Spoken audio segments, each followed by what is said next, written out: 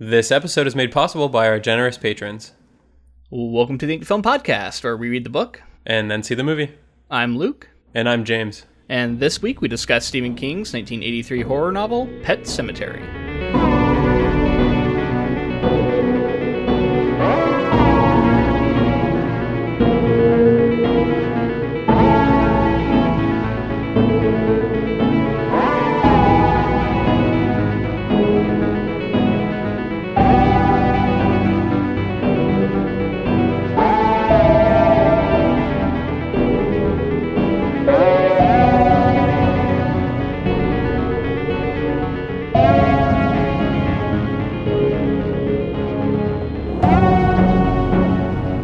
Back with another Stephen King project. This is our third one. We did The Shining, and we started this whole thing with It. It's weird because I feel like we've done another one too. But I don't think so. We're going back to the well. Back to the old Stephen King well. There's plenty of them out there to do, and I'm sure we will. And actually, I know for a fact we're going to be revisiting It later this year, right? When the It Part 2 comes out. We're going to do the mini-series, I think is the plan, as an episode before we go see It Part 2. That was like a refresher. Yeah, I mean, that's going to be fun. Stephen King's writing is always like, it feels like you're reading something in the same universe. So when like theories started coming out that everything's connected, you could really see that, because it does feel like a story that takes place in the same world as It or The Shining. Well, I mean, it definitely does. Like, there's mention of Derry, Maine in this story. I don't know if you caught, there's one part where the character talks about a Saint Bernard that killed 4 people. No, I didn't. Yeah, that's a reference to Cujo. Oh, wow. Yeah, I did not catch that. Yeah. So he references, he refers to his other books in these. What's crazy is that the biggest one that popped up for me was when he shouted out his own adaptation of his novel. When did you say that? Somebody was like, "Do you want to go play tennis with me this afternoon?" And he was like, "Yeah, maybe. I guess I will." And he's like, "Come on, man. All work and no play makes Jack a dull boy." I don't remember that part. Yeah, it was crazy. I wrote it down because I was freaking out. Okay. I don't know how I missed that. I remember that part where they're talking about playing stuff. So anyway, we're kind of, this is kind of a weird start. Yeah, we're doing Pet Sematary. We're gonna go see the movie in a couple weeks here. I'm excited to see it. It's getting some good reviews early on. But yeah, I want to know what your experience is with this novel and this movie. Like, I know there's an older movie, so. I remember this being like really hyped up for me as a kid as like the scariest movie and scariest book. Mm-hmm. And I saw it and read it too early. I was too young to have read and viewed the movie. You read this book? You read this book? Yeah, I've read this book. I read this book in 8th grade probably. Wow. Okay. Yeah. So you are more knowledgeable about this material than I am. Well, this movie fucked me up. This story, it really messed me up. I saw the movie before that. So I saw the movie probably like 5th, 6th grade, maybe even before that. And then, read the book eventually in 8th grade, because I was going through this phase of I want to read scary. I want to read everything. Mm-hmm. So I went and grabbed a Stephen King novel, and it was Pet Sematary. And I feel like I suppressed a lot of this story, reading it now. I think, I don't know, it affected me back then more than I was willing to admit, even in my modern day sensibilities. And rereading it is kind of interesting, because I don't know, I got a little jaded about the story and felt like it was just about the pets. I remembered it as being about the pets, and it's not really about the pets. It's about some other stuff. It's about a lot more than that. Yeah, that's something I'm definitely picking up on as more savvy adult reader now. There's a lot of really heady, interesting themes about death and about burial and how our society handles death and deals with sort of the grimy facts of death that people want to ignore. And this book tries to engage with that stuff. It was a bummer too. It was just death. It just talks about death just nonstop. Yeah. It's just all about death, basically. That's what this whole book's about. And yeah, man, it really it brought up a lot of stuff for me, and I really had a pretty powerful reaction reading it. For my own personal experience with it, I saw this movie when I was really young, and I don't think I watched the whole thing because I don't remember much about it other than a few scenes. Mm-hmm. And those scenes stuck with me. There's a couple of pretty dramatic scenes in the movie that stuck with me. And I honestly think what happened was I saw some of those scenes and they upset me, and then I stopped watching because I have no memory of like what happened with the rest of it, you know? Yeah, that reminds me of something I wanted to say about the original movie is that when I watched it, there were scary parts that I definitely stuck with me, but all in all, I think even then I walked away from the movie feeling like it wasn't that scary. Like I walked away being like, oh, it was a scary movie, and there were scary parts that I definitely didn't want to see again. You know what I mean? Like, I guess maybe I was just a kid wanting to not think that it was that scary. Right. But ultimately, I didn't remember this as a very scary movie. I remembered it as, like, unsettling and, like, maybe some of that.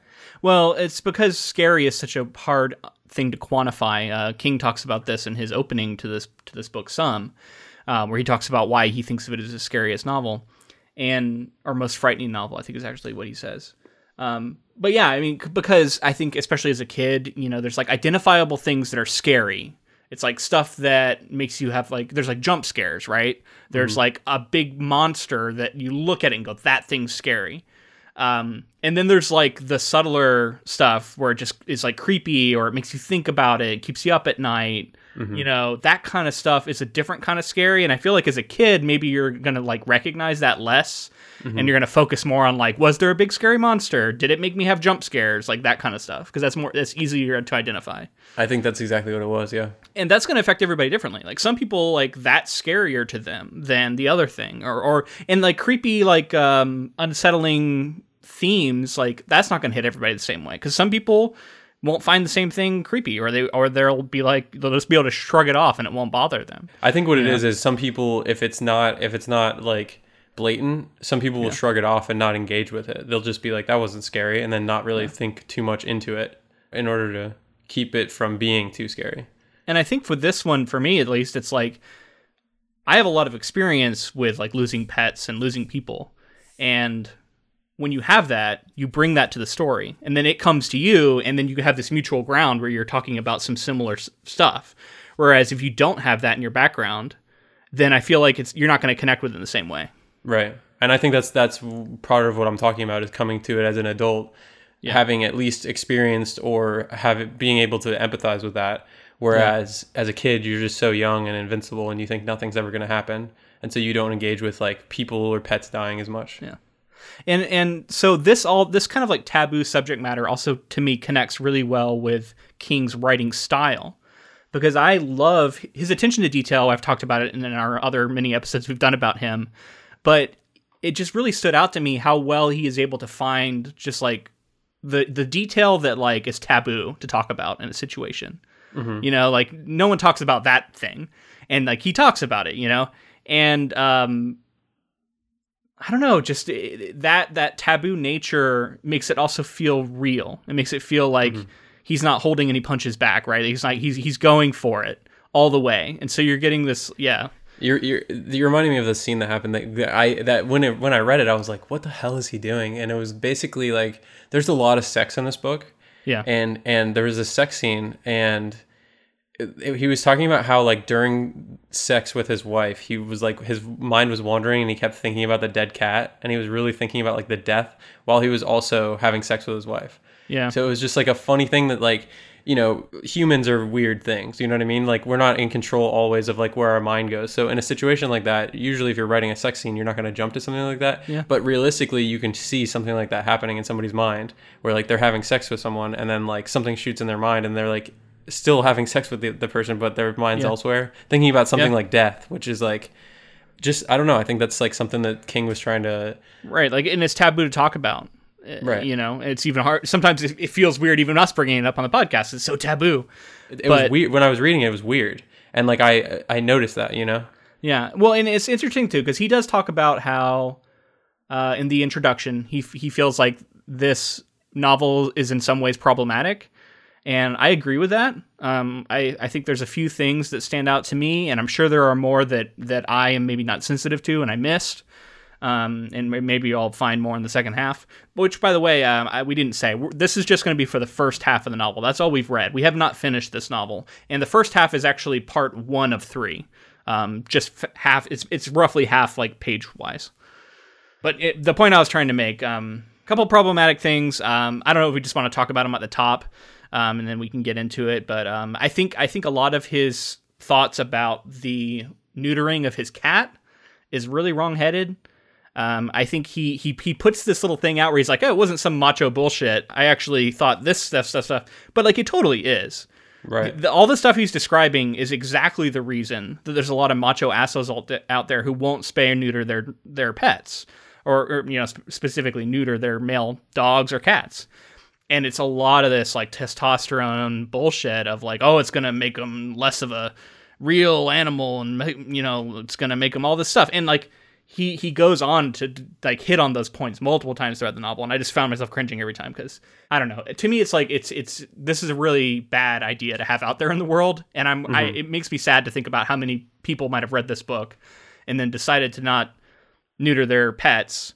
And then you get the mass proliferation of strays that die every day and kill shelters and all that stuff. So anyway, it's just that was frustrating. And then the Indian burial grounds I think is inherently pretty problematic. There's a lot of this is something that we touched on a little bit with King, that he does this a lot, and he did in the past at least, where he connects like Native American stuff to being magical and mystical and exotic and othering. It's very othering of that other society, and makes them seem like they're not people. It makes them seem like they're these mystical people, beings that had connections to, I don't know. And it's like it's in some ways it's okay, and then in other ways it's not okay. So it's gonna depend on how sensitive you are to it too, I think. Yeah, I mean, I definitely agree with the you're otherizing people by saying that they did ritualistic burials, and then using that as like the crux, the ritualistic burial, using that and like their culture as the crux for the story, and having it be like magical, and the way that things become monstrous and like a curse, maybe something like that, just seems to me like white, it's wrong, a bunch of white pagan, people, right? A bunch of white Christians, specifically Christians, they talk about a lot in this story, which I wanted to talk to you about with King, how he engages with religion, but just the way that he basically is like, these people are normal, they're white and they're Christian, and then the Native Americans and their burial grounds and their rituals are black magic and scary and that kind of stuff. Yeah. And that dichotomy is inherently problematic. Right. So yeah, I mean we're recognizing that, but I think this story has a lot to offer. Otherwise, and I was able to look past it, which speaks to my privilege and where I'm at, being a white person myself. But I was able to enjoy this story regardless. Before we get into it, we are going to be doing a bonus episode for our patrons. It's going to be the short story Lucero, which was written by Andy Weir and is a canonical short story for Ready Player One. We'll get into the story behind like how that happened on the bonus episode, and I think we talk about it a little bit on our Ready Player One coverage. But yeah, we're gonna get into that. We're gonna release that as a bonus episode. If you want to find out how you can listen to that, go to patreon.com/ink2film. It should be coming out in like the next week or so, right? Right. Yes, I'm excited to get into that one because I honestly have no idea. I haven't read anything about it. I just know that what we've talked about in our Ready Player One coverage, that's all I know of it. So I'm excited. I think it's about Sorrento. So right. That's all. Other than that, I don't know. Yeah. So it'll be cool to jump into that because it's like Andy Weir obviously wasn't the original writer of Ready Player One. So for him to for what was the writer's name? Ernest Cline. For him to acknowledge the story as canon is pretty cool. So it'll be interesting to see like how another author approached that world. So yeah, you can look for that. So with other authors, we've often delved into their backgrounds and their biographies. For King, it's like I think what we've started to do is talk about the backstory for the particular novel that we're discussing, because there's so much out there about him. So for this one, I read the you said you also had an introduction where it talked about like how he came up with the story and what was the story seed, which I find that kind of stuff fascinating. But in case the listener isn't familiar, basically King was invited to become the writer in residence at the University of Maine in, I think it was 1979. And while he was there, he rented this house, and it was in sort of rural Maine nearby, and very similar to the one that the Louis Creed and his family move into.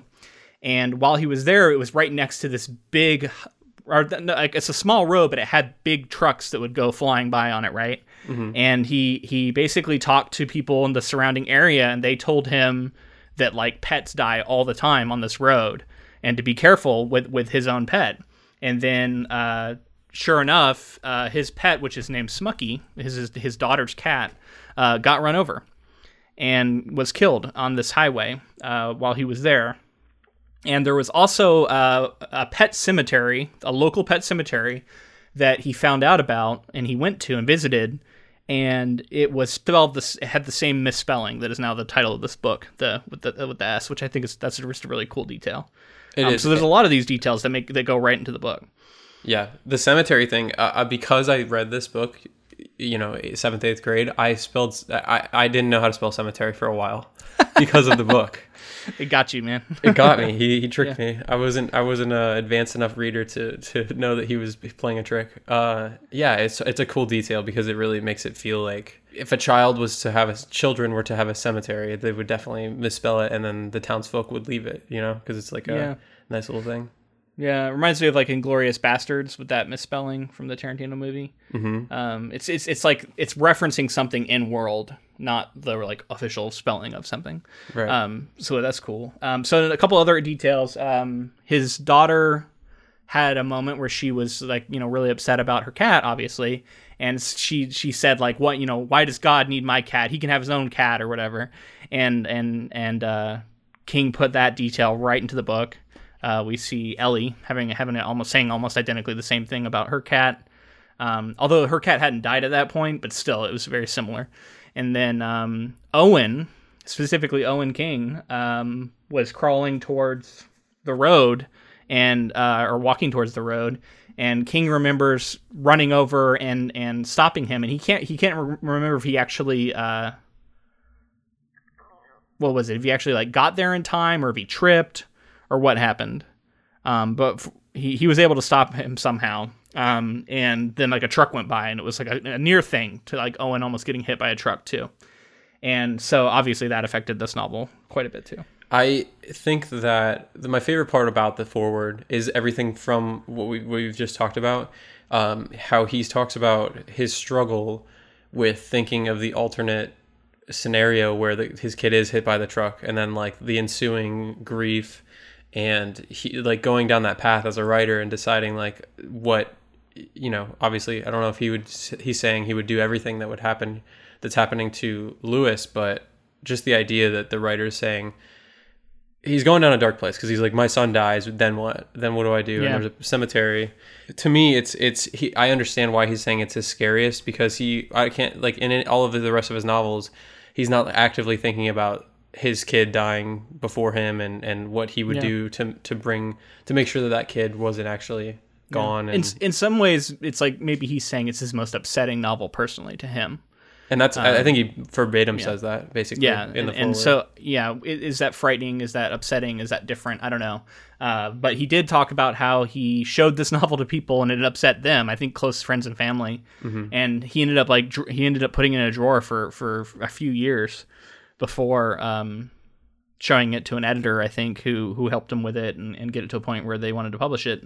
And so we almost didn't get this novel. This was almost a trunked novel. Yeah, that is amazing. And to think that like I just wanted to think about how tortured he must have been by the material to be like, you pour so much time into developing a novel and having it be fully realized. I guess he's the type of guy who pumps out a book pretty quickly, but oh man, but I want to touch on that, but finish your thought. the idea that he wrote this and then was like, you know what, I put all this effort into it, but it's so troubling to me personally, I'm just going to put it in a drawer, is pretty wild. And to touch on the fact that we almost never got it, he was changing representation, I think, or something like that, and basically he owed one last book to his old publishing company or someone like that, and the only one he had on hand was Pet Sematary, and he showed it to, I think he said he showed it to his wife, and then his wife was like, yeah, show it to them.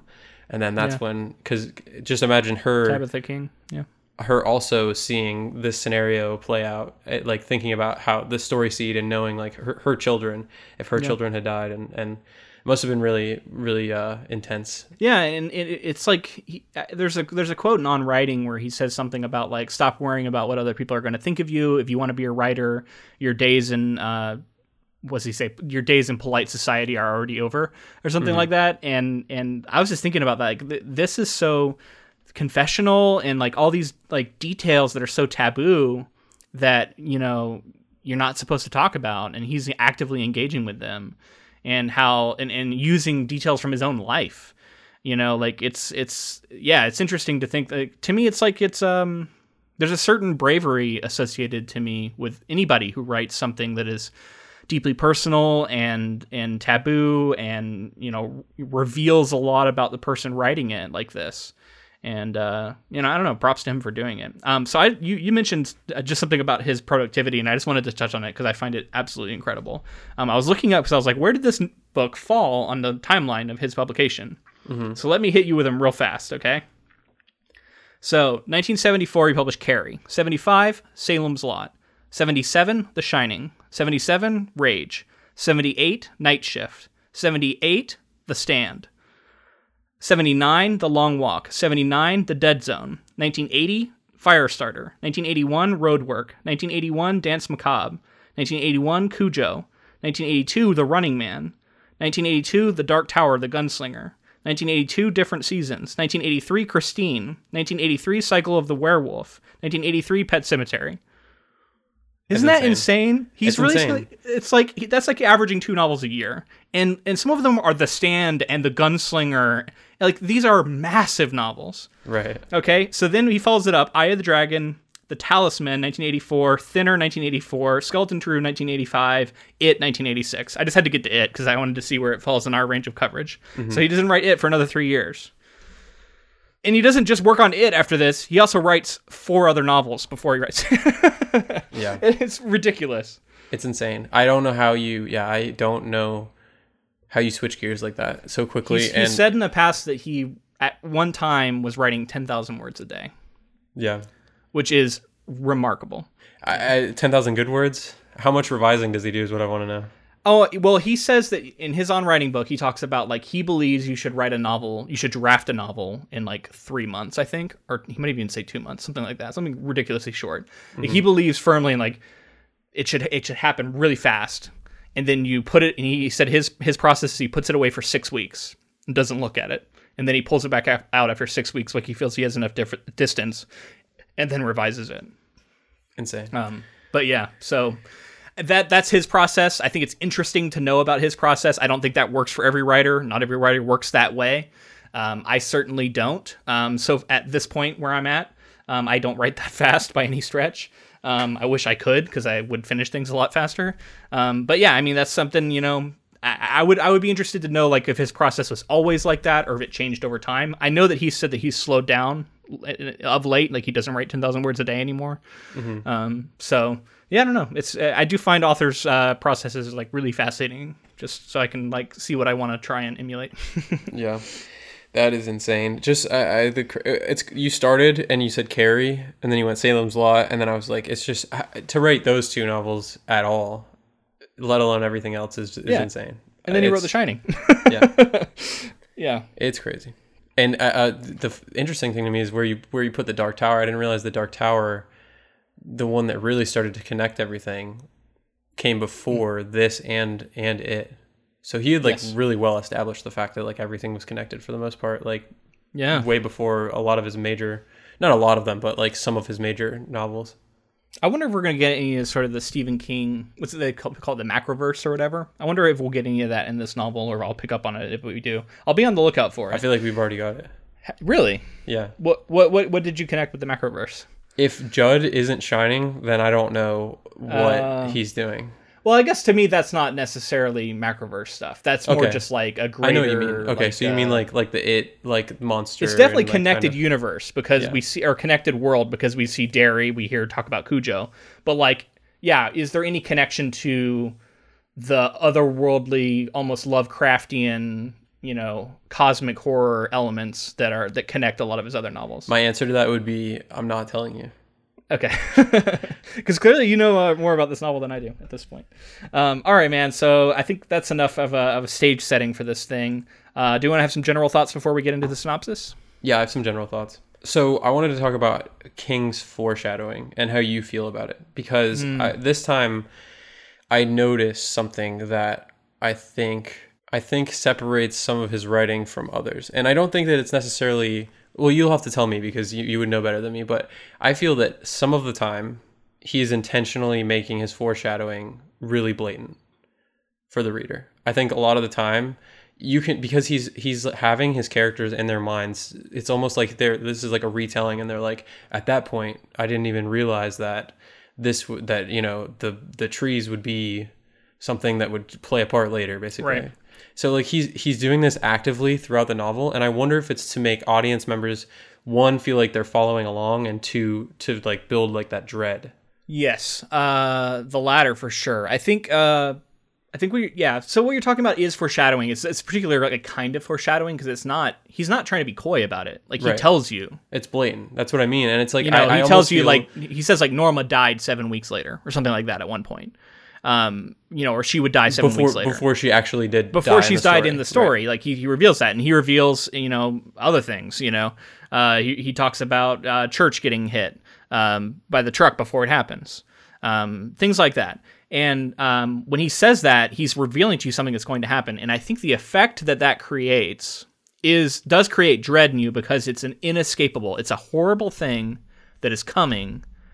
And he's telling you up front that it's going to come. And so it's coming. And so the rest of the time you're reading up until that point, you're like, oh shit, this thing's coming. And it also kind of like makes you want to read to that. You're like, whoa, shit, that's crazy. I want to find out like what happens when that happens.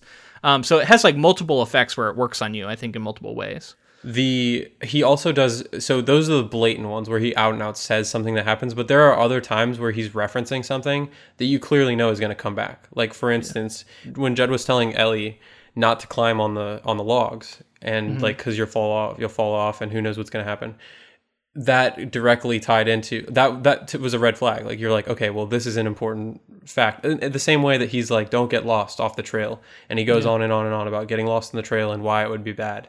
And you come to realize that if that's going to play a part. And I also noticed like this in The Shining, where with the boiler, it's like creeping. You don't know what's going to happen. Creeps. It's a little more subtle. It's a little more subtle than him telling you out and out what's going to happen.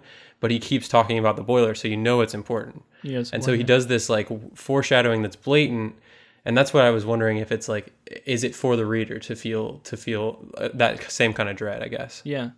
And I think so. It does also have another effect, which I think is an interesting one to analyze, because you don't often see this in movies, because maybe it doesn't work as well.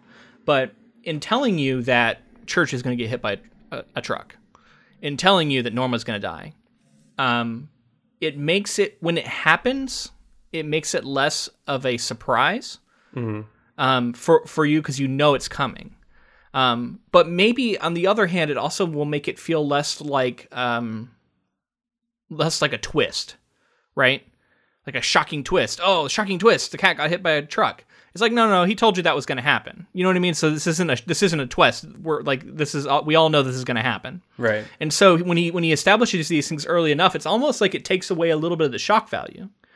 But I think the trade-off is for the creating the dread and for creating the anticipation of the event. And I would also say the main thing that sticks out to me is that if he's over here foreshadowing something, when he eventually does something that he doesn't set up and it is shocking, it makes it that much more shocking, because you expect him to set things up and you expect it to show, like, everything to go how you think it's going to go. So it's also an interesting note real quick that this is also created partially by point of view. This is our first novel with King where it is pretty close POV to one character. We're basically only getting Lewis Creed's thoughts and observations on things, with a little bit of semi-omniscient stuff going on. And then it's definitely also distant, though. So it's close in that it's close to his mind, but it's distant, I guess I mean like temporally. Like you get the feeling that this is Lewis telling us from some future time about something that happened in the past. He's reminiscing about it. There's a moment where these things keep happening with the character, and I wanted to ask you again if you think that this is like a Shine thing, or if this is like a narrative, like he's trying to do like a disjointed narrative type thing to play with the reader. There's a moment where he's driving to the school, and he goes past the bikers, and he talks about how like bikers and joggers like don't obey the rules at some point, and they're basically just in the way, and they don't care about getting hit. And then he's like in the office, and when the kid comes in who got hit, he talks about how it was almost expected, like he was almost expecting this to happen on his first day.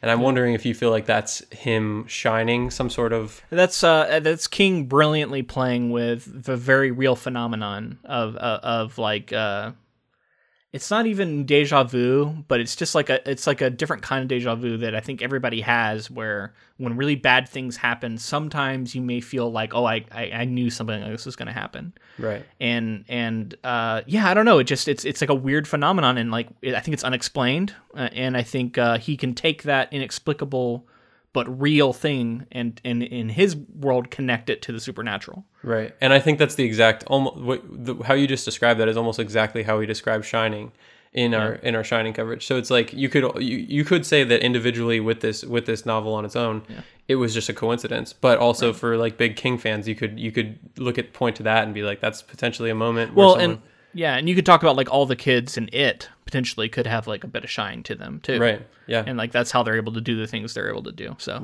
I can see that. But let me get into a little bit of synopsis here, just so we can give us specific things to talk about. I'm going to break this up into several paragraphs here. All right. So opening up the novel, Louis Creed, a doctor from Chicago, is appointed director of the University of Maine's campus health service. He moves into a large house near the small town of Ludlow with his wife Rachel and their two young children, Ellie and Gage, and Ellie's cat, Church. From the moment they arrive, the family runs into trouble. Ellie hurts her knee after falling off a swing, and Gage is stung by a bee. Their neighbor, an elderly man named Judd Crandall, comes to help. He warns Louis and Rachel about the highway that runs past their house. It is constantly used by speeding trucks. So I think this is just a good opportunity to talk about different characters here. And right off the top, I want to point out Creed and Church... pretty blatant symbols there, right? For faith and Christianity, specifically Creed, Church. Mm-hmm. What do you think he's trying to say with that? I mean, I wonder, did you feel that this book had more religious elements than his other stuff? Because this one very specifically struck me as, and I wonder if Stephen King was raised Christian or Catholic. I believe he was. I think that was in On Writing. It's been a while since I've read On Writing, which really gets into a lot of his like story growing up. But I think he was raised in a I want to say Catholic, but I'm not 100% sure. I could be wrong about that. Because I mean, yeah, clearly there's some symbolism being set up with the idea of the family creed, like what creed would that represent? I'm not sure, but church is interesting because you're taking something that's holy and then you're creating this unholy union when church returns, and and the Church of Christianity is based off of a resurrection, right? Yeah. So you can see that you can connect that maybe to the cat being resurrected. There's a moment later on where Louis is talking to Ellie about where you go after death, and he kind of touches on he goes through kind of like different people's belief systems, and he goes through his own and what he struggled with. And I feel like that's definitely very much Stephen King saying his own views as well. I felt like, at least, because I was just assuming that he was raised Christian and not practicing anymore, and felt the way that the character did about not necessarily there being nothing after death, but not being willing to subscribe to anyone. Yeah. Well, and I liked how he said, I think in the part you're talking about, he said, it goes one of two ways. Either there is something afterwards, or there's not. Right. And that's kind of how I feel about it too. And it's like, I don't know. I identified with that pretty strongly too, because it's like, I'm an agnostic, and I'm an agnostic because I recognize that to me, there's no way for me to know what happens. Mm-hmm. And I agree. Either it goes one of two ways. Either something happens or nothing happens. And it's impossible to know. I also like the moment where he addressed kind of potentially, again, I'm just inferring, and I might just be, blown smoke, but King also has the moment where he talks about how, like, maybe if there is something, maybe each religion, maybe you do get the thing, if you're practicing whatever religion, maybe that is your ending, maybe that is whatever you believe is what you get. Yeah. That's interesting thought. Yeah. Yeah. That is interesting. Because how many holy wars have there been for people saying, I'm right. Yeah. And then ultimately for it to just be something that, maybe we should all just be good to one another, and like, who knows what happens after all this is done. So how do you feel about Judd Crandall? I mean, you know more about him than I do, I guess, so that's probably unfair to ask. But, okay. specifically in the book. Yeah. I like him. I mean, I like Yeah. I obviously like the fatherly role that he plays, and then Yeah. up to the point that so this is jumping ahead a bit, but up to the point that we've seen, he seems like an honorable type of person. He seems like the kind of guy to do the right thing, and then he does this wrong thing in having Lewis bring the cat back because he feels in his mind there's this pull, which is another interesting thing that we're definitely going to talk about more. There's a lot of supernatural pulls and supernatural, like, or almost supernatural, like, compulsions that people have here. And it feels to me like Lewis is drawn to Judd in almost a supernatural way as well. Well, Judd being pulled to the pet cemetery, to me, seems like something that doesn't fit his character, which I think is to set up how strong this pull is and to set up the fact that, like, if you've been there, you can be affected by it, and you'll probably end up having someone you might be a recurring guest in the pet cemetery. Yeah. But I mean, Judd overall, I like that he stuck by his values at the very end. When the hardest thing that happened to him could happen and he lost his wife, he didn't bring the wife to the pet cemetery. Yeah, you're right. Well, let's get into the next part of the synopsis since we're skipping ahead. Judd and Lewis quickly become friends. Since Lewis's father died when he was 3, he sees Judd as a surrogate father. A few weeks after the Creeds move in, Judd puts the friendship on the line when he takes the family on a walk into the woods behind their home. A well-tended path leads to a pet cemetery, misspelled cemetery with an S, on the sign, where the children of the town bury their deceased animals. The outing provokes a heated argument between Lewis and Rachel the next day. Rachel disapproves of discussing death, and she worries about how Ellie may be affected of what she saw at the cemetery. It is explained later that Rachel was traumatized by the early death of her sister Zelda from spinal meningitis, an issue that is brought up several times in flashbacks. Lewis empathizes with his wife, realizing that the fault of her trauma rests with her parents, who left Rachel at home with her sister when she died. Okay, so we can get into that now. I wanted to ask you, man, and this is going to be potentially kind of personal, but this is a kind of heavy material, so I want to get into it. Do you remember when you first learned about, like, mortality and that people die and that maybe pets die, things like that? I mean, I can't recall the exact moment that it clicked for me, but I can remember that losing the first family member that died. I remember being aware of it, and I don't think even at that time I understood fully. You know what I mean? I don't think I was grappling with it. I think it was just like that person was here and then they were gone. And it didn't affect me till I was a little older. Do you remember losing a pet when you were young? Yeah. Yeah, I remember losing a dog when I was about... I was probably like 11 or 12. Yeah. And that was tough. Interestingly enough, I was the only one home when the dog died. Oh, really? I think I was about 12 because I don't think my parents would have left me home earlier than like 12 or 13. But I was the only one home. So very similar situation to kind of Rachel's. I mean, I don't want to say sister, that a pet, I mean... To me, the pet was as important as a family member, but I'm not trying to minimize Rachel's. I think the book makes a lot of comparisons between pets and people and how, you know, we feel grief for both. Yeah, definitely. But so yeah, I mean, I specifically I can remember a really weird story that my dad tells of the first time a family member died. This is super creepy, actually. I may have told this on the podcast, actually, but my dad asked me. My grandmother died, his mother, and I was about 5 or 6. And my dad was like, "Do you want to say goodbye to Grandma?" Because she had passed. We had been in the room or nearby, and she had passed. And we went in the room, and he was like, "Do you want to say goodbye?" And I was like, I turned to him and I was like, "No, I don't need to," because I saw her leave. As in, like, what he got from that was basically I said, like, her spirit. I saw her spirit leave, and I said goodbye to her spirit, which I don't remember. It's a story being told to me, but very very interesting. Yeah. Wow. Yeah, so for me, I think back about I had 2 pets. Well, I had a cat named Gandalf, Lord of the Rings reference, who died when I was really young. But I don't remember that very well. I was too young to remember that. This is morbid, but was he gray? No, he was a black cat. Although he did have, I think he had like white patches and stuff. Then we had a dog named Velvet, who died when I was, I don't know how old. I mean, I want to say I was like 5 or 6, very young. And I remember it being weird because it was like, I didn't really know how to understand it. Yeah, I remember being sad, but like other people were more sad than I was because I didn't really understand it. and then I kind of got sad over time as I thought about it more. In reading this book, like, brings up all these memories. I also had a cat named Aslan, who's another literary reference.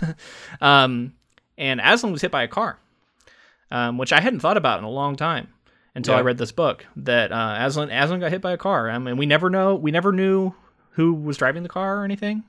So, somewhere out there, someone hit a cat, and you know what I mean? Like, I don't know. It's crazy to think about, that happened. And I will say my parents never lied to me about it. I never got told a story about like a farm upstate or anything like that. Right. And I think it's really interesting how he talks about how like children never forget the lies their parents tell them, which I think is a really fascinating line. Right.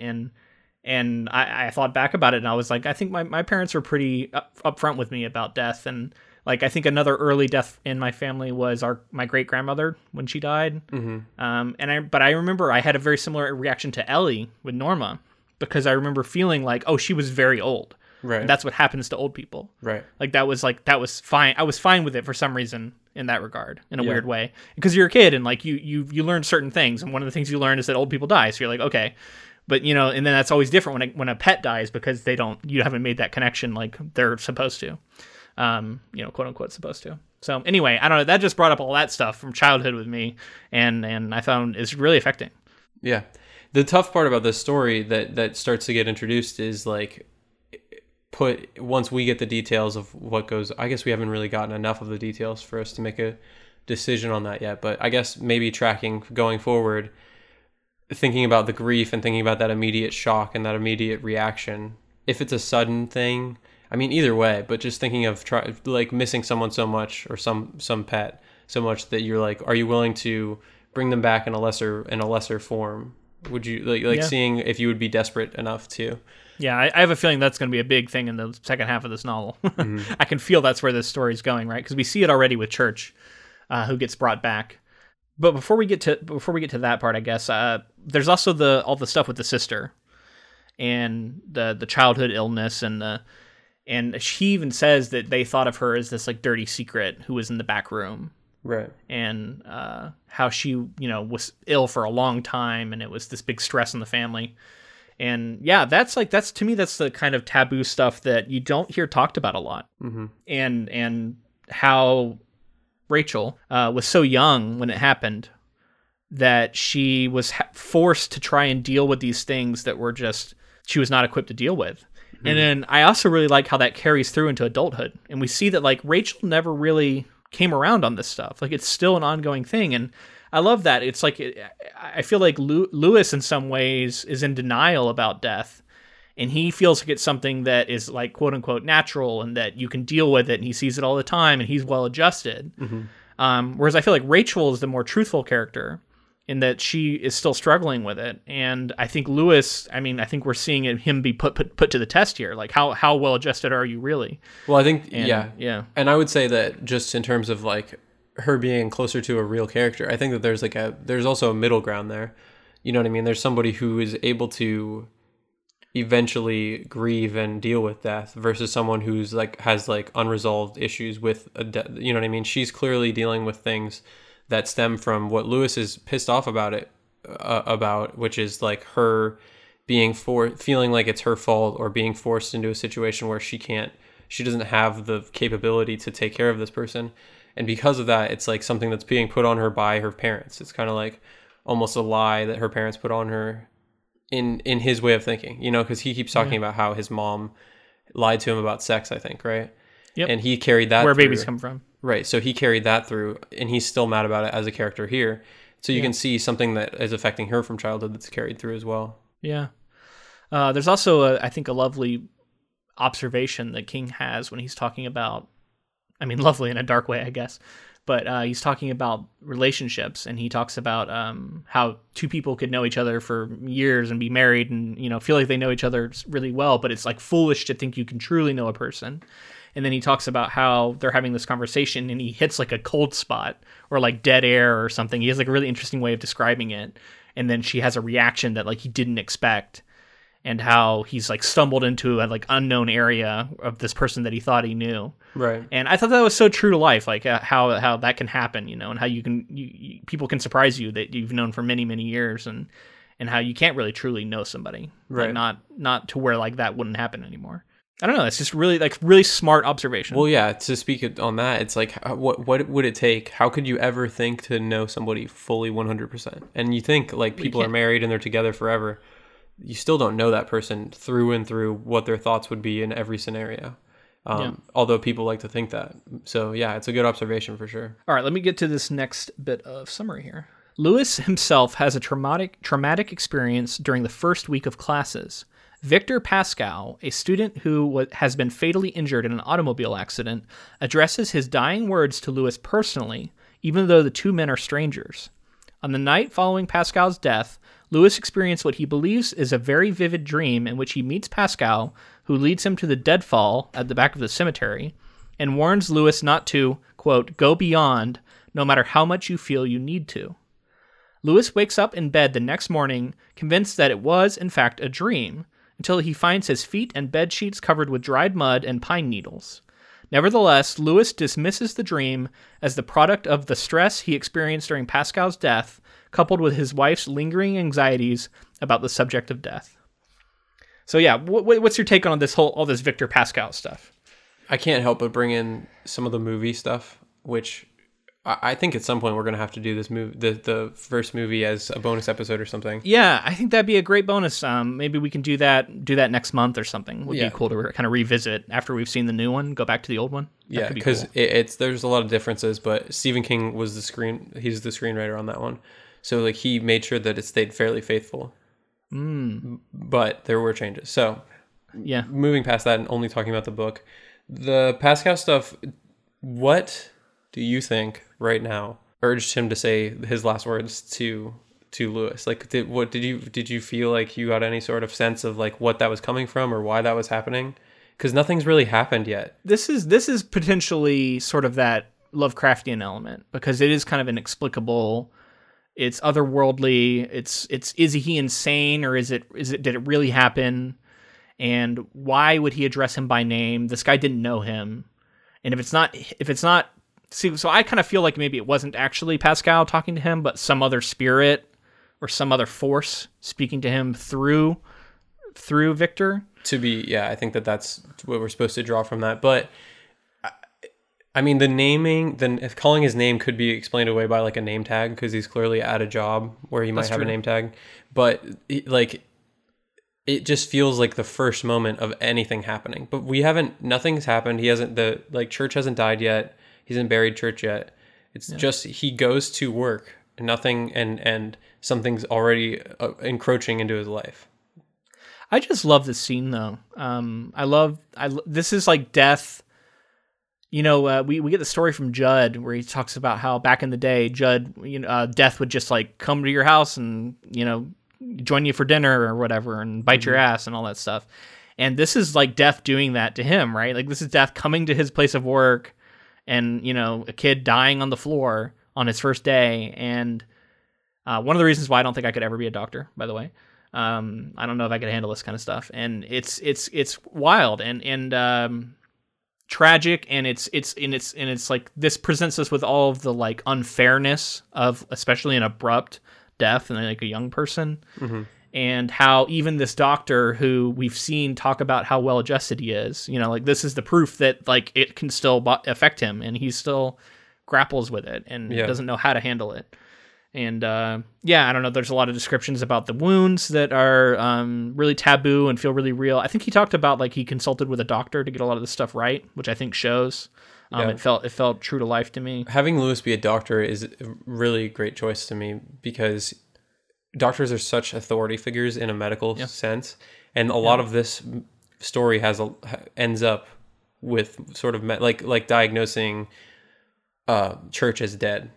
When he first sees him, clearly he was dead, and then he's like self-diagnosing sometimes, which leads to kind of like his denial on a lot of issues. He's like self-diagnosing and saying like, "Oh, I had a sleeping fit, or I had this, or I had that," and he's rationalizing. Right, he's rationalizing these things, and I think that was a great choice. Yeah, so Lewis is not necessarily like a completely likable character. I think we see some stuff in him. We see some darker things. We see some thoughts that, I mean, at the very beginning, we see him like thinking about just dropping his family off at a gas station and like hightailing it down to Florida and just being like, because he's fed up with them, right? So he's not like a super likable guy in every way, but I like him as a protagonist because he's so rational. And to me, I identify with that. And I love the way that we see him rationalizing crazy shit that happens to him. He starts coming up with all these reasons to explain it.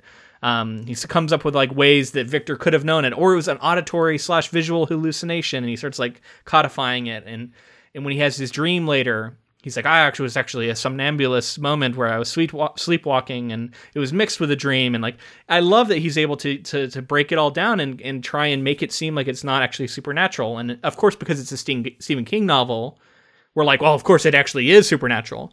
But if it was me in real life, I would totally do that. If some crazy shit happened, I'd try and explain it. I'm sure I would. Let's get to this next bit of summary here. Lewis is forced to confront the subject of death at Halloween when Judd's wife, Norma, suffers a near-fatal heart attack. Thanks to Lewis's prompt attention, Norma makes a quick recovery. Judd is grateful for Lewis's help and decides to repay him after church has run over outside his home at Thanksgiving. Rachel and the kids are visiting Rachel's parents in Chicago, but Lewis frets over breaking the news to Ellie. Sympathizing with Lewis, Judd takes him to the pet cemetery, supposedly to bury Church. But instead of stopping there, Judd leads Lewis farther on a frightening journey to the real cemetery, an ancient burial ground that was once used by the Micmac Indians. There, Lewis buries the cat on Judd's instruction. Okay, so a couple things there. We talked already about the Norma stuff. I think this is where it is, because it's interesting, because it's like we see Lewis sweeping in and saving her. Mm-hmm. And this moment is robbed of a lot of its poignancy almost when it's dropped that she was going to die like 7 weeks later. Right. So you're immediately like, as much as you're feeling all good about him saving her life, you're like, oh shit, well, she's going to die 7 weeks later. And it feels like inescapable too, right? Yeah. And that just makes death loom over this whole story. Mm-hmm. It's constant. Like I said, I did not remember that being such a huge... I remembered clearly there was death, but it's like... It's overbearing sometimes. Like, you're just constantly reading about death and like existential stuff about like what happens when you die, and it gets to be a lot. So here we are at Judd's decision to try to help, in quotations, help Lewis to bring Church back.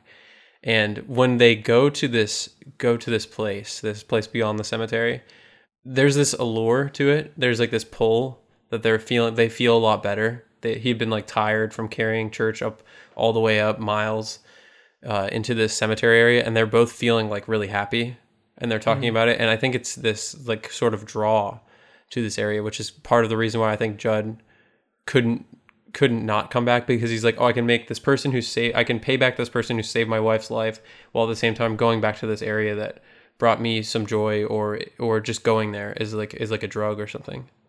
Yeah. Well, places having power is a big like theme in King's work in general, right? Like we see that with The Shining in the Stanley Hotel, the Overlook Hotel. We see that in it with the entire town of Derry. It's a haunted town essentially, and here I think the pet cemetery is the haunted place in this story, right? It's places having a power and energy to them, I think, is something that King really loves to talk about. All right, so I think I'm just going to read this last bit of summary here, and then we can kind of just go with anything else that we want to talk about with this first half. Mm-hmm. So Lewis thinks that the subject is finished until the next afternoon when Church returns home. It is, however, obvious that the cat is not the same as before. While he used to be vibrant and lively, he now acts ornery and, quote, a little dead, in Lewis's words. Church hunts for mice and birds much more often, and he rips them apart without eating them. The cat also smells so bad that Ellie no longer wants him in her room at night. Judd confirms that his condition is the rule, rather than the exception, for animals who have been resurrected in this fashion. Lewis is deeply disturbed by Church's resurrection and begins to wish he had never done it. Also, within this section is Norma actually dying. Yeah, let's talk about all of that. Let's anything else it's now fair game for this first. So the first thing I want to talk about is Judd and his history, and kind of like his introduction to this area and hearing about, I guess specifically hearing about the town and some of the people back in his day when he loses his dog Spot. What do you make of this guy who like is waiting around for the kid? He's like throwing rocks at the window, wanting to bring him there, and he's like the town drunk. His name was like Sammy or something. Yeah, and then he's willing to take this kid's dog. It just seems weird that he would want to take this kid's dog to bring it back. But then, well, and it's explained that it's like the draw of the cemetery. Once you've been there, like Right. you're like cursed essentially, and you're gonna constantly bring people back to it. Which in that sense, it's like it self perpetuates. If it creates that feeling in people, like that's how it's continued to be an important place for hundreds of years, is the implication. yeah, Which is, it makes it feel like it's this evil place that wants to go on and continue to exert its influence, which is a totally Stephen King thing. exactly. Right. And we learned that the Native Americans felt that the land, what was it specifically? It was cursed in some way, but there's a certain phrase that they use. Do you remember? The ground is like soil, poisoned or Something like that. It's the idea that the ground has been poisoned, and so that almost leads to, it's not even necessarily the Native American burial that's bringing anything back. You know, it's like the ground has been tainted and poisoned, so it seems like they even say like the Native Americans moved on to another area. Yeah, and there's talk of the Wendigo, which I don't know how important that'll be going forward, but I think the Wendigo was said to have caused the like desecration of the ground or something. Yeah.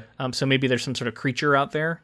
Isn't the Wendigo? It's like a northern thing, right? It's like specifically like a northern tale that people.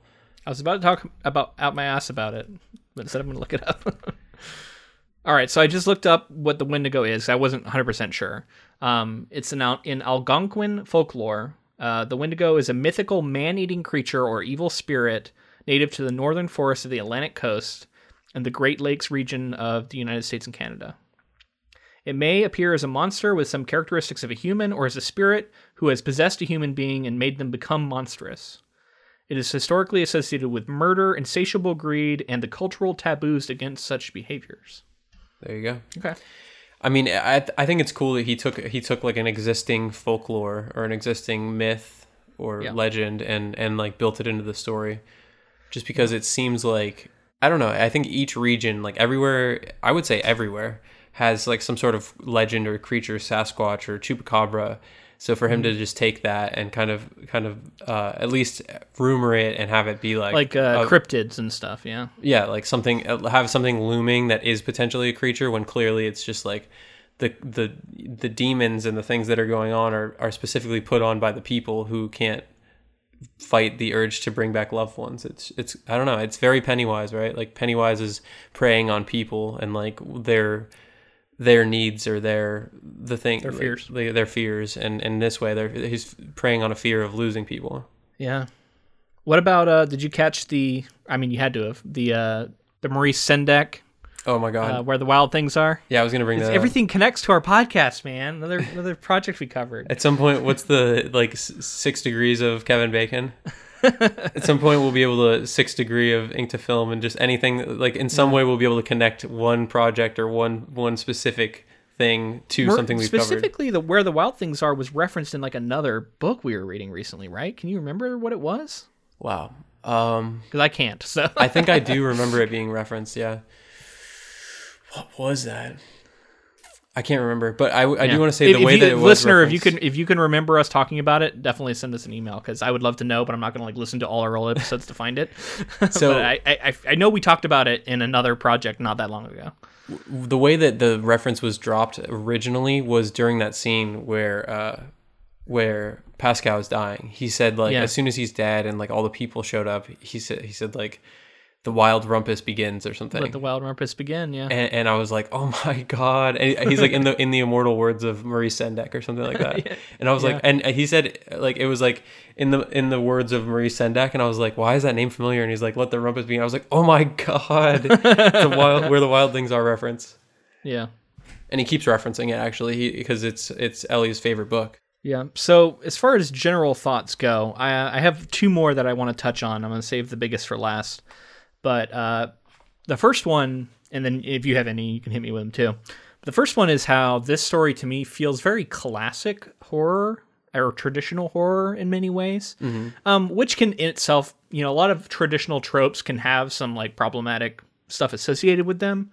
But to me, this is like the classic tale of like the city folk going out to rural America and getting involved in some like ancient crazy mysticism shit that, tears their family apart. So in some ways it's a lot of like the fear of the big city folk of rural America. Yeah.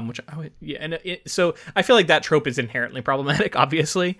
Again, you're sort of othering, maybe people who live in poverty or have a different, grow up differently than you. But it's also got a classic feel to it too, right? To me, this, in a lot of ways, this feels like the more like stereotypical King story. If I just like think about what a King story is from like a macro look without talking about specific story specifics, I would think of this kind of story. Right. Or at least like a family transplanting to another city. That's like the basis, got to be the basis of like at least half his novels. Well, transplanting to another place. Right. Another place. Yeah. Yeah. That's a good observation. I think it works, obviously, because it's just like putting a certain type of person in a different kind of situation. You can put the situation against the person and kind of juxtapose.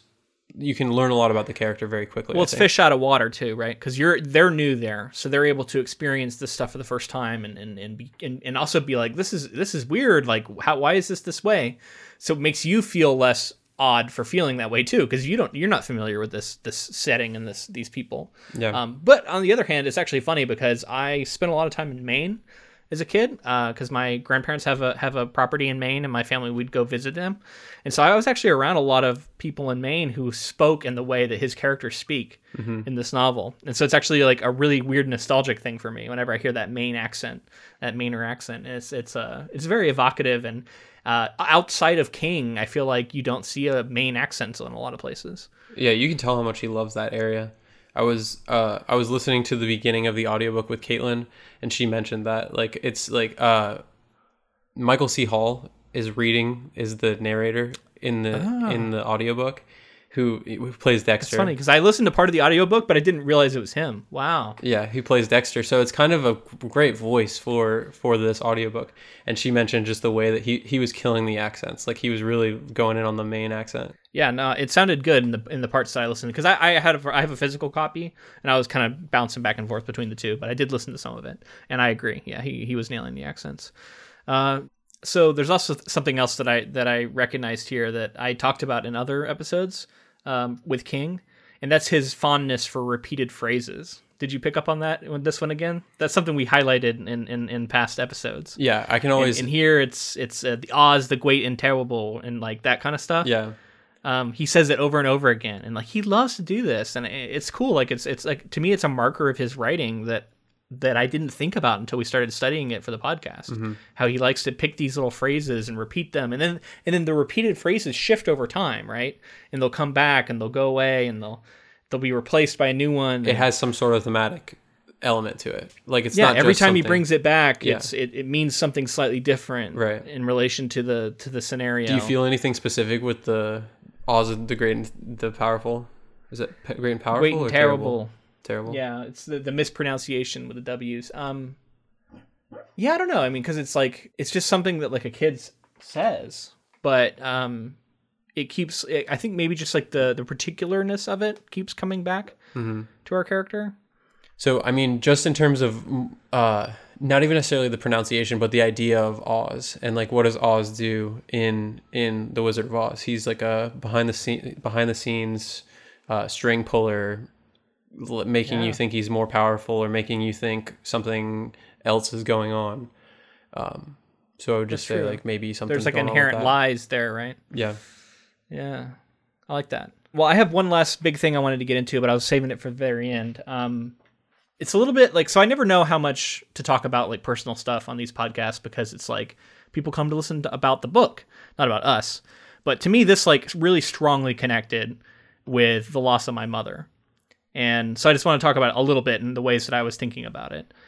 So she had brain cancer and was sick for years with it. And it was a tough thing for our family to deal with. And I think there is a lot of like weird feelings surrounding like how much of a burden it could be at times, and how it was this constant thing we were thinking about. And the way he talks about Rachel's sister felt really true to me in a lot of ways, not in every way, because it's obviously different. You know, Rachel's sister was a child, that sort of thing. But then also like the way Rachel felt like she didn't know how to handle it, and she didn't know how to feel, and she was too young. And I remember feeling that way too, even though I was, you know, an adult when it happened. I still remember feeling like, I don't know how to handle this. I don't know what I'm supposed to do.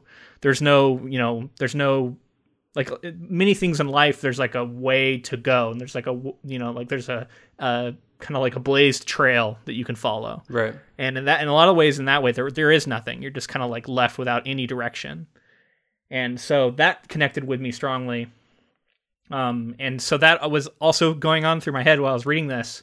But then to bring it back, you know, away from something so somber, is that I also felt a connection to my mother through this book, because she was a huge Stephen King fan. I don't know if we've talked about this or not, or on the podcast or not, but she loves Stephen King. And I think she read like every book he wrote. Mm-hmm. Maybe she missed a few. I don't know. And I was never really, like, I did not read Stephen King until I was much older. Right. I was more into fantasy when I was younger, and she read these like horror novels that were, which is interesting because I loved horror when I was like really young, but I loved like Scary Stories to Tell in the Dark and stuff like that, like more almost like kid horror, where she was reading this like serious adult stuff.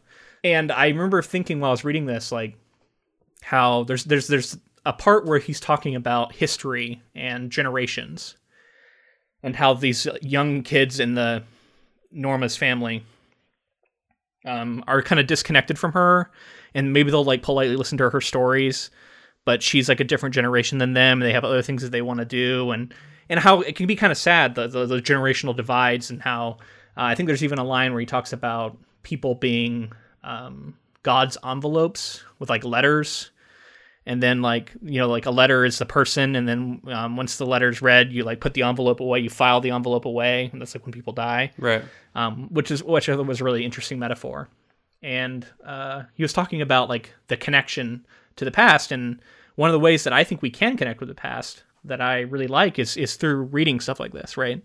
And we can connect with people who lived in a different time, and people who were dealing with similar things, but maybe thought about it in a slightly different perspective, right, than a modern one.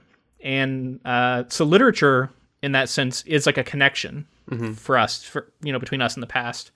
And specifically, King's literature to me is a connection to my mom, because I can think about her reading this novel. Right. And like, I don't know when she read Pet Sematary. I don't know how old she was, but I can think about the fact that she read this novel and probably thought a lot about death and, you know, the connection to different generations and all that stuff. And I don't know, there's just something that I really enjoyed and was moved by in connecting like my reading of this with her reading it at some point in the past that, you know, I don't know. So I just thought that was really cool. Yeah. And I wanted to share that. I love that, man. That's, yeah. The idea that it is kind of this shared experience, even if it's not currently, it's somebody went through something that you're currently also going through, and it's like an exact shared experience. And I don't think you can do that with anything except, I mean, you could do it with a film as well, but other than stories, there's no way to really have the same exact experience as someone else. And like, through that way, you're having the exact same, down to every word is read the exact same way. Well, there's something very intimate about reading a novel that you don't get from a film. And I know you're a big film guy, and I'm not, it's not to say that film can't provoke thoughts but I think there's a much less reflective element during most movies than there is when you're reading. Because when you're watching something, you're often a passive observer of it. And then maybe you reflect about it after it's over. But the process of reading a novel, reflection is happening constantly. Right. Like, you're reading a line and you're thinking about it. You're reading this observation and you're thinking about it. And so in that sense, like, it's a more interactive medium, just like interactive with your own mind, if that makes sense. Well, I think it's just, like you said, it's the downtime that you have in between. So it's like, for a film, the way that you achieve that is like repeat viewings. But from what you're saying is like, I totally get what you're saying, because you can't, other than pausing a movie, which is, you're messing up the flow of what the filmmaker intended. There are brief moments in a film where I applaud directors who build in moments of reflection in their films, because I think that you need that and you can draw a lot about a character or a lot about a situation. But I understand what you're saying. Like, I definitely agree with you. Like showing an exterior or showing like setting where nothing like actively is happening, that could give you a moment to like come down off of a scene, right? Having a character clearly contemplating, having a moment of levity between something more serious that's going on. But yeah, the idea, that's what I mean, that's just a difference in medium. The idea of a book is you can take it as quickly or slowly as you want and really process it. And I mean, advantage to both mediums. Like, it's just storytelling in general, I think is really interesting in that way, because then that's where our podcast really crosses over too. It's like we try to see how people are able to take something like a book where you're supposed to get so many things out of it and then cram it into a 2-hour film, and then you can reflect on it a lot afterwards. But when it's currently going on, you catch as much as you can and then maybe check it out again later. Yeah, and in writing, one of the ways that they can do that is with line breaks and chapter breaks, right? Like that, there's all these built-in spots where it's like asking you to stop and take a moment and think about what just happened. Yeah, well, and like a massive film obviously would have like a intermission, right? And like that's an old school thing to do, but intermissions were for that reason. They were so long and to allow people to have like 15 minutes to process things. But I did really quickly want to go back to you talking about your mother, because I've never lost anyone that close to me, but I constantly think about what you guys had to go through with that, and I knew I was thinking about your mom while reading this book. Because like, really? I'm close to your family, and like I like know of some of what you guys went through. So for me, in order for me to kind of comprehend, to even like begin to imagine what it's like to lose someone like that close. I mean, I was thinking of like how you guys must have had to deal with it, and how what emotions it would. I was like, what is Luke going to be getting from this based on his experiences? And whereas I was thinking like, what did my mom think when she read this part, right? You know, like I would love to know, you know, like what she thought about a lot of this stuff. Yeah. And because we thought differently. She was a very religious person, so in a lot of ways she felt a lot differently than I did. But also, like, when in her life did she read this, and had her feelings about death changed over time? Well, I don't know. And that's not to say that like even someone of faith can have a similar. I guess what I'm trying to say is, even people of faith have like doubts, and they think about, they constantly are thinking and weighing their faith, and it's something that people with faith struggle with. So it's like she could have very well had the same exact thoughts as you were having, like what is existentially, what does happen when we die? Like clearly she had a certain thing in her head, but maybe she was weighing other things. Well, I think most people with faith have doubts. I think it's kind of like that line in was it Game of Thrones, where he says, can a man be brave if he's scared? Right. And Ned says a man can only be brave when he's scared. And I think you can only have faith in something that you have doubts about. I think probably, right? Like faith is the answer to that. And whether or not you feel it, I think it will affect how you feel. I think it's the healthiest way. And like I have certain thoughts about religion because I was raised in a religious household, but I think from what I saw, and I also identify agnostically now, because for me, there's a lot of like ritualistic things that go on with religion, and kind of manipulation, and like historically there's a lot of stuff that I just don't, and there's just a lot of things. We don't have to get fully into it right now, but basically having seen a lot of religious people, I think the healthiest way is to have a certain amount of doubt and like believe in what you believe in, but also be willing to think in different, be willing to pivot and think differently, and stick to your faith, but also like don't do it blindly. Well, and sometimes that rigidity of faith and the inflexibility and the unwillingness to admit doubt, I think, can be indicative of like a defense mechanism, honestly. Right. It's like at some point the prospect of death terrified you so profoundly that you armored yourself with this faith, and now you can't possibly admit that there could be any doubt there, because to admit that is to engage with that fear again. And people are unwilling to do it. And I think, totally understandable, because I really believe, and I some mortality and stuff is something that comes up a lot in my writing, and, a lot of stuff that's unpublished too, but, hopefully we'll find the light of day soon. And yeah, it's I think it's like one of the biggest things, that people talk about all the time. It's like one of the biggest things we all deal with. It connects us all, and it's a shared experience. And yeah, I think I think this novel touches on all of that in all the right ways. Okay, so I have an idea for something that we can do. I want to see if you can try to shoot out some predictions of what's going to happen in the second half of the novel. Some things I feel like are clearly being set up, but I want to know what you think might happen here at the end for next week. Okay, so we're going to save that for the very end? Yes. All right, we wanted to thank one of our oldest and most loyal supporters, Chris C. He's been with us since the very beginning, huge supporter of ours. We love him.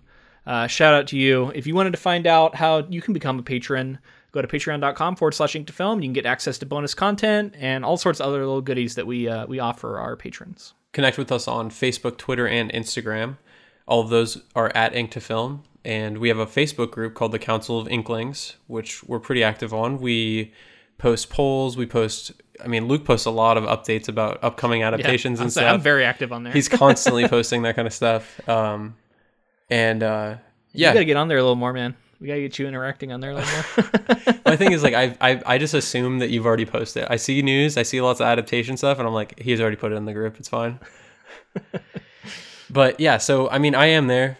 So if you tag me, if you say anything in there, I see all of the posts in our Council of Inklings. So. You're more of a lurker in the group. I'm quite a lurker, yeah.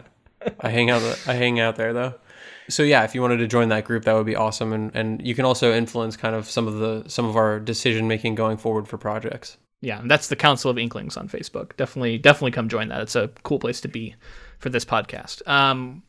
And yeah, if you wanted to reach out to us just directly, you can always send us an email to ink2film@gmail.com and let us know what you thought of this episode or about our King coverage in general. And yeah, we'd love to hear from you. Leave us a rating or review on iTunes or wherever you listen to podcasts. It really helps us out, and it gets our podcast higher up those charts and helps get our name out there. Yeah, and it's a great way to let us know that you enjoyed this episode. So definitely shout it from the mountaintops if possible. We wanted to thank Ross Bugden for the use of our intro and outro music, and Jennifer Delazana for providing our transcripts. All right, so this is it here. We're going to talk about your theories, your predictions going forward. I feel like you have a pretty good basis for Stephen King's writing, so I'm wondering where you think this will go. It's tough, man. This is a tough. So, like, the one thing is that at the end of the part we read, it's revealed that Lewis needed to be worried about trucks in regards to Gage. So, like, I can predict Gage is going to get hit by a car. I can see that coming. It's basically confirmed by the text. Knowing that that's going to happen, the next logical thing is that Lewis is going to try and bring Gage back to life using the pet cemetery. And we've already seen that we've seen that animals brought back to the pet cemetery are wrong in many ways. So I think we're going to get like a zombie kid who's been brought back. And I kind of think that we're going to progress, and that maybe the kid will grow with them some, and we'll see like how him being wrong affects their family dynamic. I am really curious to know, because there was a moment when he was talking to Judd where he says that he felt like Judd was lying when he said that he had never done it. And so I want to know, like, was Norma brought back at some point, or was Judd himself brought back at some point? I'm really curious to see where that goes. And man, I think it's going to go bad. I think we're going to see, maybe we'll see the Wendigo. That would be cool. But yeah, I think stuff's going to get crazy. We're going to get zombies essentially, or these like off resurrected beings. I think Rachel and Lewis's relationship is destined for bad stuff.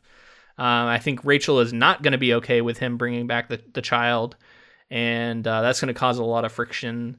And yeah, where it goes from there, honestly, I'm just really curious to know. I don't know where it's going to go, and I'm excited to read it. A couple specific questions for you, based on your theories. What's going to happen at church? Church. That's a good question. I think he's going to try and kill the cat again, a second time. And I don't know if it's going to stay. I don't know if it's going to stick. But yeah, I think he's going to try and kill the cat again. So, for any reason, do you think? Okay, yeah. Oh no, yeah. I think Church is going to like attack Ellie or something. Like he's going to do something. Okay, how creepy was that moment where it was in Gage's room and he tried to like shoo it out of there, and it was like wouldn't leave. It was like in Gage's closet. when he woke up and It was Chirp in his was on his face. chest, like purring, and that was the only time the cat purred. Crazy. That was creepy. I like Creepy that. stuff. All right, and then another question.